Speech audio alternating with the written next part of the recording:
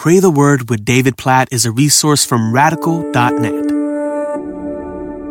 Proverbs chapter 26, verse 11 says, like a dog that returns to his vomit is a fool who repeats his folly. I read that and I think about the number of times I've done something foolish, unwise, and then I've gone back and I've done the same thing again.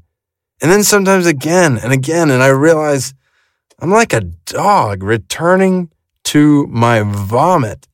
You'd think I'd learn, and I'm guessing I'm not alone in this. I'm guessing I'm not the only one who seems to find myself learning things over and over and over again. And so this proverb is a good reminder that when we realize that we've done something foolish, that we need to pause and ask God to help us realize how foolish that is and help us to remember how foolish that is, that we don't keep returning to that foolishness, that we don't, like a dog going back to its own vomit, keep going back to it. This is what we see over and over again all throughout Scripture. You think about all the exhortations from God to his people to remember how costly sin was in that circumstance. Don't go back to it.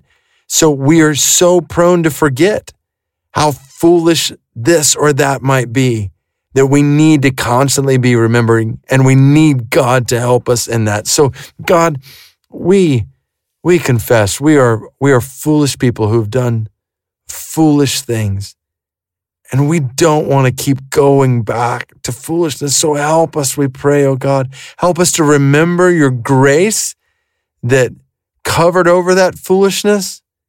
Help us to remember the cost when we acted in that way, said this thing, did whatever it is that was foolish. Help us to remember the consequences of that sin, and help us to run from it next time we're faced with it. Lord, help us not to return to our own vomit, so to speak. Help us to learn. Help us to grow in wisdom so that we don't keep going back to sin and foolishness. Help us to run from it and to run to you and to experience righteousness in you. God, we need your grace to do this. We need your grace to turn away from sin and foolishness every day, particularly sin and foolishness that we know is harmful and destructive because we've experienced the harm and destruction of it. God, help us, we pray, to walk in righteousness